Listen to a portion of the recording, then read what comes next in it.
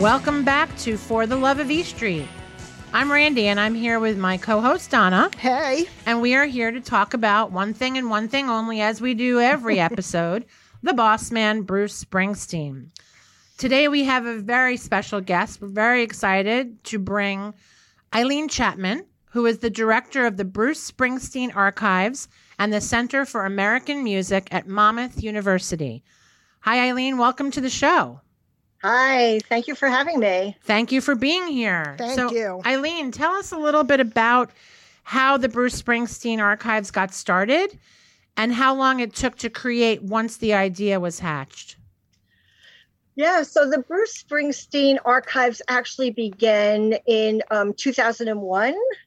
Yeah, and it was a brainchild of Backstreet's fanzine. Chris Phillips, Charlie Cross, those guys realized that Bruce materials were becoming very rare. And of course, they needed these materials for research when they wrote their articles.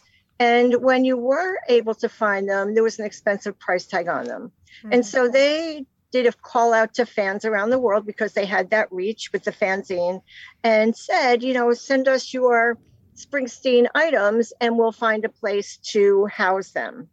And they did. And they put these 700 items that they initially had collected in the Asbury Park Library. And and I know that as Bruce continues to tour, those artifacts and mementos and magazines continue to grow. So it got to the point after a few years that the collection had exceeded the capacity of the library in Asbury Park. And there was a group called the Friends of the Bruce Springsteen Collection who monitored this collection. They helped to care for it, preserve the items, collect them, catalog them, create a website. And they now started to collect items in their homes. And so the collection was now spread all over the world, I would have to say. And in, I'm going to say 2009, perhaps, I reached out to them to say, would you consider bringing this to Monmouth University? We have, a library, we have space, we can make this collection accessible. I mean, that was really one of the points, was that the collection was no longer accessible because it was kind of spread all over the place. And initially they said, we're really kind of doing our homework. We want to make sure it's in the right place. And then they reached back out and said, we would like to talk to you about bringing this collection to Monmouth.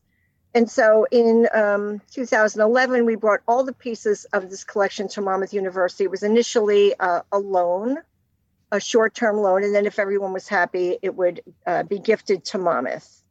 And so by the time it got to Monmouth University, there were 15,000 items in the collection. So it had grown quite a bit. The university provided a climate-controlled space for it. There we went on until 2017, when Bruce Springsteen announced that we would also be his official repository for his papers and items as well. Wow. So at that point, I got moved over there full time. I was doing this part time. I was the associate director of the Center for the Arts also. So I got moved over there in 2017, and the collection has probably doubled since then. Wow. And continues to grow. That's awesome. Yeah. So, Eileen, is the Center for American Music a separate entity from the archives, or is it all connected? It's all connected. So when you think of Bruce Springsteen, he's a chapter at American Music, and he's certainly been influenced by people who came before him, by Woody Guthrie, by, Bob Dylan, and Chuck Berry and several others. And he's also now continuing to influence younger bands, emerging bands. Yes. And so it tells the broader story of not only Bruce Springsteen, but his place in American music. And it's our intention, and that right now, we're kind of tapped out for space, but as we continue to grow and expand, to tell the story of American music and Bruce's place in it. Mm-hmm. That makes sense. Yeah. Now, you mentioned that you worked for a different kind of organization, but what's your overall background in your career, and how did you kind of fall into this, what I consider to be a dream job? It is definitely a dream job, and I did fall into it. So I've always had an interest and a passion for music. I opened the first all compact disc store in New Jersey back in like 1986. The building was sold in 2000. I went on to manage, and before that I managed Mrs. J's, booked the music there. I managed the Fast Lane, the Stone Pony. Oh, wow. I was the music coordinator for the Clearwater Festival. With Bob Santelli and a few others, founded the Jersey Shore Jazz and Blues Foundation and created Riverfest, which was a huge jazz and blues festival in Red Bank, would attract 100,000 people. And so music, and then I went on to Monmouth to be the Associate Director of the Arts, where we booked the Pollock Theater, but also supported all of the arts on campus. So when this came along, I just kind of, because I had brought it to Monmouth and it was really learning on the job at that point. You know, I joined the American Society of Archivists and joined with this group that call themselves the Lone Arrangers. And they are people who work in archives and museums with a team of one. They are a team of one. And so we all support each other. I've got relationships with the Woody Guthrie Museum and the Grammy Museum as well. Monmouth University is a Grammy affiliate. Mm-hmm. So a lot of this was just born out of my passion for music and my experience here in Asbury Park. I've been here since 1974 and, you know, grew up in this wonderful city of music. Wow. Very cool. So you mentioned that the archives consist of some memorabilia and Bruce's papers. So, but what does it consist of? Yeah. Like, so I can tell you that. So it consists of items that go back to a lot of it through the 70s and 80s. But then we've got Bruce's Family Bible. Oh, wow. We've got magazines. We've got newspapers. We've got posters, academic papers, fanzines, selected print material like ads, eulogies. I mean, just, you know, different types of things.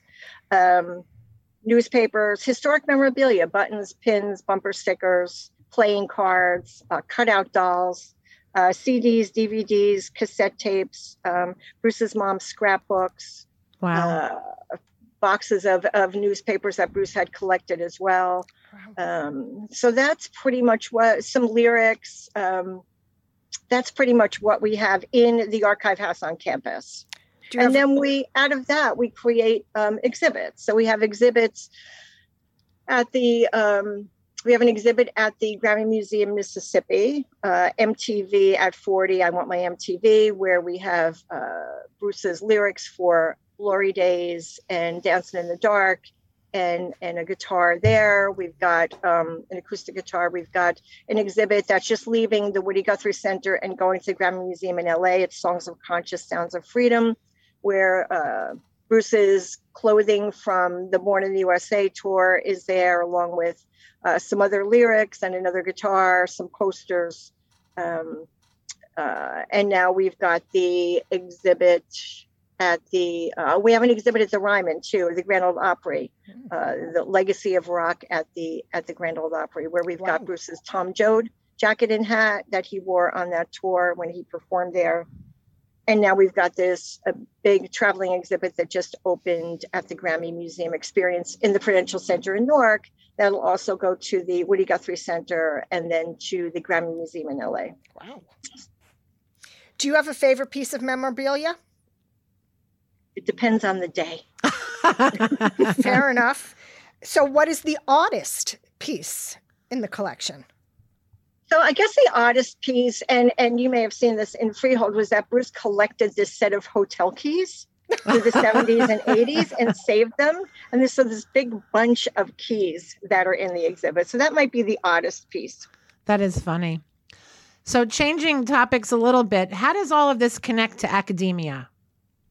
Well, so we work with our history class, the history classes at Monmouth, where they've come in and they've recorded oral histories with us. Oh, I forgot to add, we also have oral histories. So they've conducted oral histories. They've transcribed them. They've been given they've been giving So what am I going to say? They've been given the assignment to do first-person research, where they've come up with a song title, a Springsteen song title, and then they've come into the university, into the archives, to actually conduct research and determine, where did that song come from? What's the history of that song? We've also worked with Middletown High School students. They created a documentary called Sonic Highways, and it tells a story mostly about the music scene in Middletown, but that also relates to the East Street Band, because that's where Little Steven grew up. Mm-hmm. And so this history class at Middletown South came in and created this documentary that was actually in the Asbury Park Film Festival. Wow. We also provide research materials for people that are doing a thesis or any kind of academic paper, where we are there to provide research for, researchers writing books, creating movies. So really, it really kind of connects to academia in so many ways. We've had professors come in. So we now have 2 Springsteen courses at Monmouth University. And there are other Springsteen courses as well. There's one at Rutgers, there's one at Rider. And these professors have come in to do some research to create their curriculum. Mm-hmm. Wow. So can just anyone visit the archives? Yes, anyone can visit the archives. So what we ask people to do is give us 2 weeks notice, provide a few dates, and then look at our website to see what we actually have, and provide us with a list of what they want to see. Remember, everything, our main focus is that everything in our collection is preserved. So everything is in archival boxes, in archival envelopes, in date order, alphabetical order. So when people come in, we need to actually get those materials out and ready for them. And then they sit in a reading room where somebody monitors their progress and just watches them have fun often. I would imagine. You mentioned that there's a course at Monmouth. So we actually interviewed Dr. Kenneth Campbell last season on our show. And it was fascinating to hear how he incorporates the music into his history course. And then we also are going to be speaking with Professor Mazer from Rutgers as well to talk about how he uses Bruce's music. Do you know if this is something that goes on in universities outside of New Jersey? And how far, like I've actually heard there's a course that uses Bruce's music in Italy. Like, do you know how far flung it goes? Well, definitely in Italy. As I said, Monmouth University is a Grammy Museum educational affiliate. And so there are about, I'm going to say 40 universities with which we meet quarterly. And Professor Marilisa Merola from Sapienza University in Italy is one of our affiliates. And so we chat regularly, and she does a Springsteen course there. There's also a Springsteen religious course at Rutgers. Really? Yeah.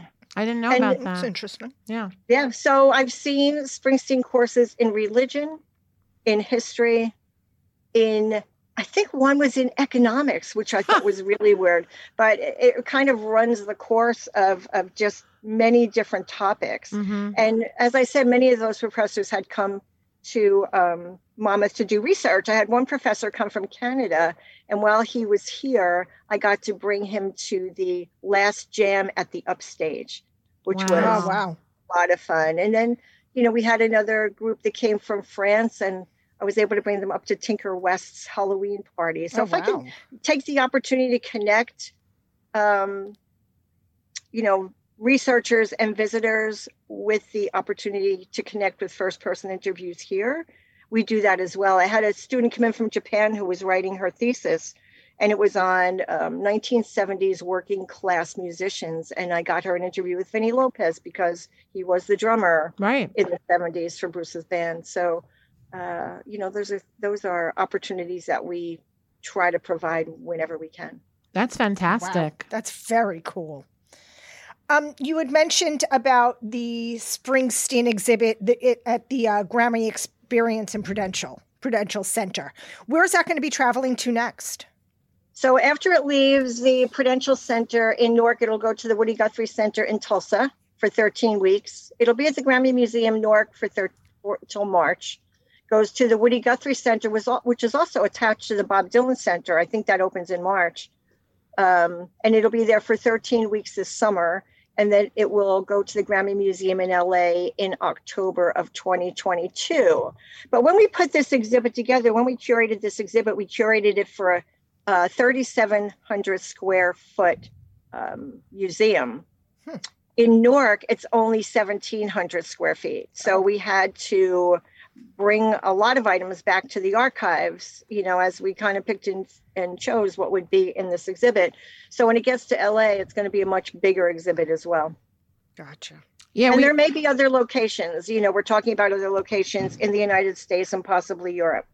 That's awesome. Nice. We are definitely going to check it out. Yes. We have. Yeah. So I would love to meet you there and give you the whole curator's tour. That would be fantastic. We'd love that. Yes. Yes. I will definitely be in touch with you offline about that. Yes. Aside from the collection itself, what other programs and events does the org do? I know that there was something about a symposium coming up next fall regarding the river. Like, what other stuff goes on?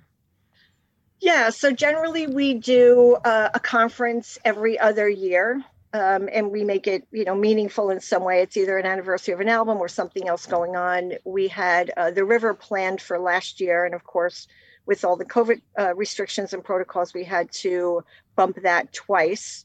So we're going to combine it with Nebraska and shoot for fall of 2022 for that particular conference. We've done several others.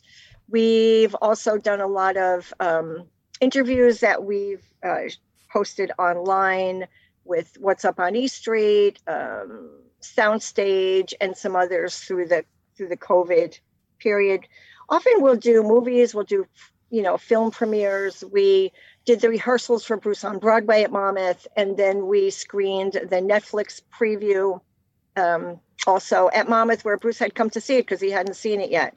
We've done evenings with Tom Zimney. We've done different lectures. We did a Frank Sinatra symposium. We did some art exhibits. So we did a Daniel Kramer, Bob Dylan art exhibit. We also did Springsteen, An Iconic Journey, with 5 different photographers that shoot Springsteen iconic shots and album covers. And cool.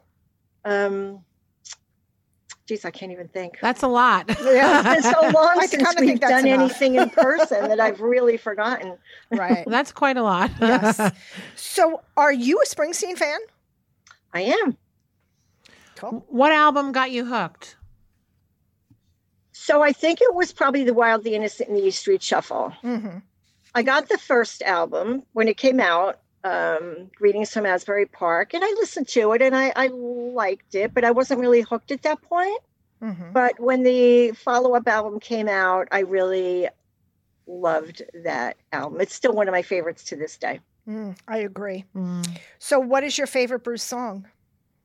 Again, depends on the day. Yes. So we understand I had to create a curator's playlist for this exhibit, as did Bob Santelli, who was my co-curator. And the Grammy team, who was our partners, were afraid that when we created these lists, they were going to be too similar. And I said, I don't think so.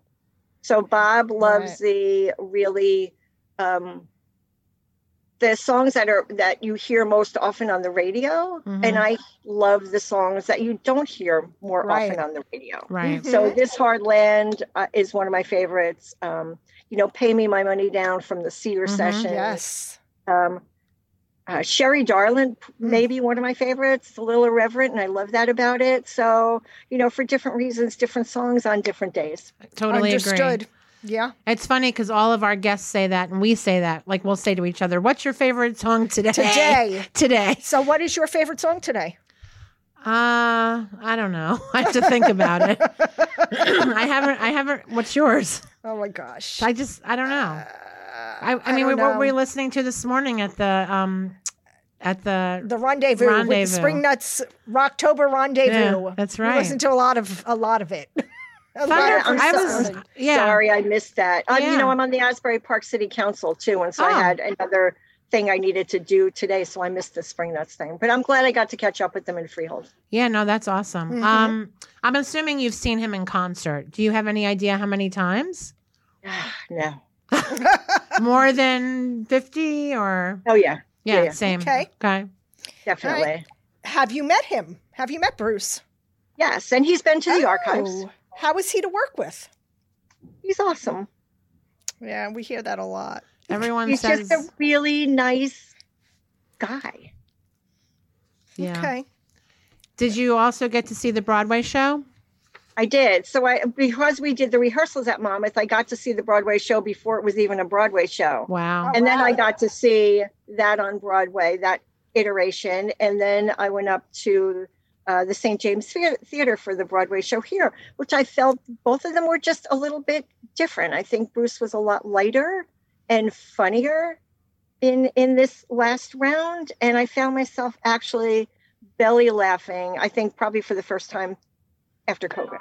Huh. Really? I found it very entertaining.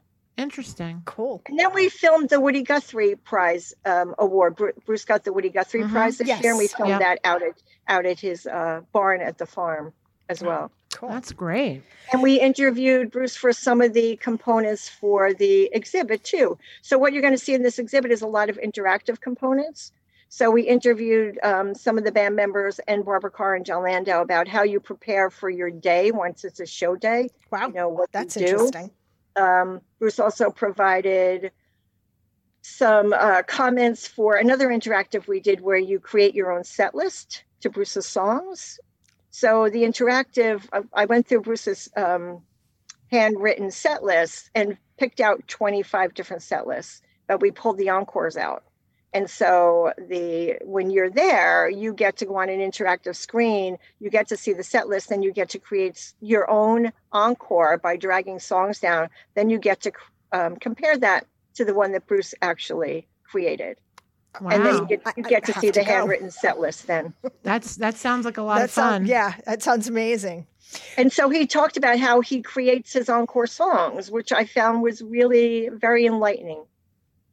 So enlighten us. How Yes, does tell he? us. How So does he- he create them? Well, you should see it at the exhibit. You should We see it out will. of, We will, see yeah. this out of Bruce's mouth, not mine. But Understood. he talks about how when you end one song on a chord and you're going into another song, it's got to be a chord that's complementary at the beginning of the next song Gotcha. to the song that you're just coming out of. Interesting. Yeah. All right. So you got to know a little bit about music then. Yes. Yes. There's more to it than just like, hey, let's do this song because we like it. Right. Much more. And that's what I would have thought. Yeah. Yeah. So how can our listeners get more information about the Bruce Springsteen Archives and the Center for American Music? Yeah, so you can go to our Facebook page, Bruce Springsteen Archives and Center for American Music, or our website, brucespringsteenarchives.org. Great. Awesome. And that is our show for today, my friends. Join us in our Facebook group, For the Love of E Street. We'd love to continue the conversation there. And of course, check out all the episodes of this podcast because we are on all the platforms. We are sponsored by Donna J Skincare, an all-natural anti-aging skincare company that believes your skincare should care for the health of your skin. Till next time, from the swamps of Jersey, have a good day. Thank you, Eileen. It was Thank great you, talking Eileen. with you. Thanks, everyone. Okay. Great to be a Bye-bye. part of it.